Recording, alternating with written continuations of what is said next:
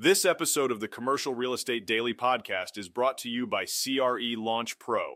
If you're interested in taking your investment skills to the next level with video tutorials, spreadsheets, downloads, and more, go to crelaunchpro.com to get started today. Today we're exploring an intriguing term that's been making waves in the commercial real estate world: Dequity. This term took center stage at a recent BizKnow event, sparking conversations among many in the CRE community, all pondering a fundamental question: how do I finance my project in these times? BizKnow, a key channel for communication within the commercial real estate industry in the US and UK, keeps a close eye on the industry's evolving terminology.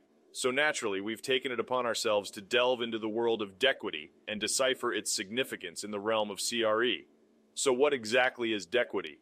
Well, Dequity is essentially a blend of debt and equity, two distinct financial terms.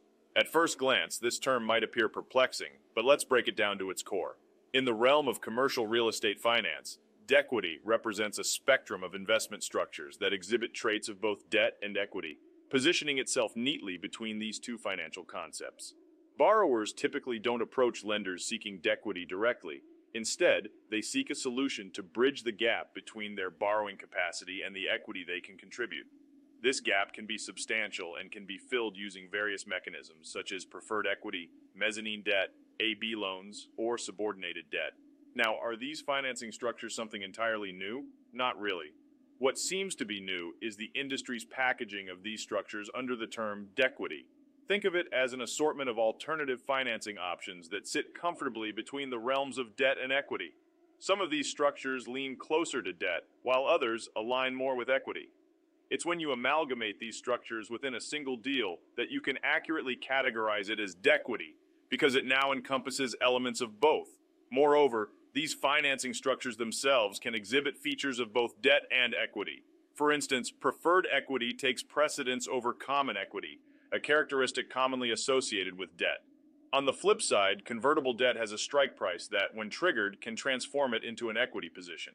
It's essentially a hybrid financial term. But here's an interesting twist. Dequity isn't exactly a novel term. Georgette Chapman Phillips, the Dean of the College of Business at Lehigh University, published a comprehensive paper on Dequity back in 2005. While she doesn't claim to have coined the term, she was an early proponent. Back in the day, the concept of Dequity was relatively fresh, especially in the context of capital markets during the 1990s, particularly in the world of CRE. During that era, lenders became increasingly cautious about financing the traditional 90% of a deal, which was the norm at the time. As we entered the new millennium and witnessed the ascent of CMBS and various other lending forms, this financing ratio dropped to 65%. So even though Dequity has been around for almost 2 decades, it's experiencing a resurgence. But why is it gaining traction now? Well, the world of capital markets is currently navigating uncharted waters. The deals happening today demand more creative structures than ever before. During the prolonged period of low interest rates when financing flowed freely and CRE markets stood strong, the distinction between financing products leaning towards equity or debt wasn't a major concern. However, those times are behind us. In today's landscape, the CRE industry is paying much closer attention to the intricacies of deal structures, dissecting them meticulously. It's a phenomenon where new terms emerge when the market seeks clarity. This is Tyler Cauble, signing off.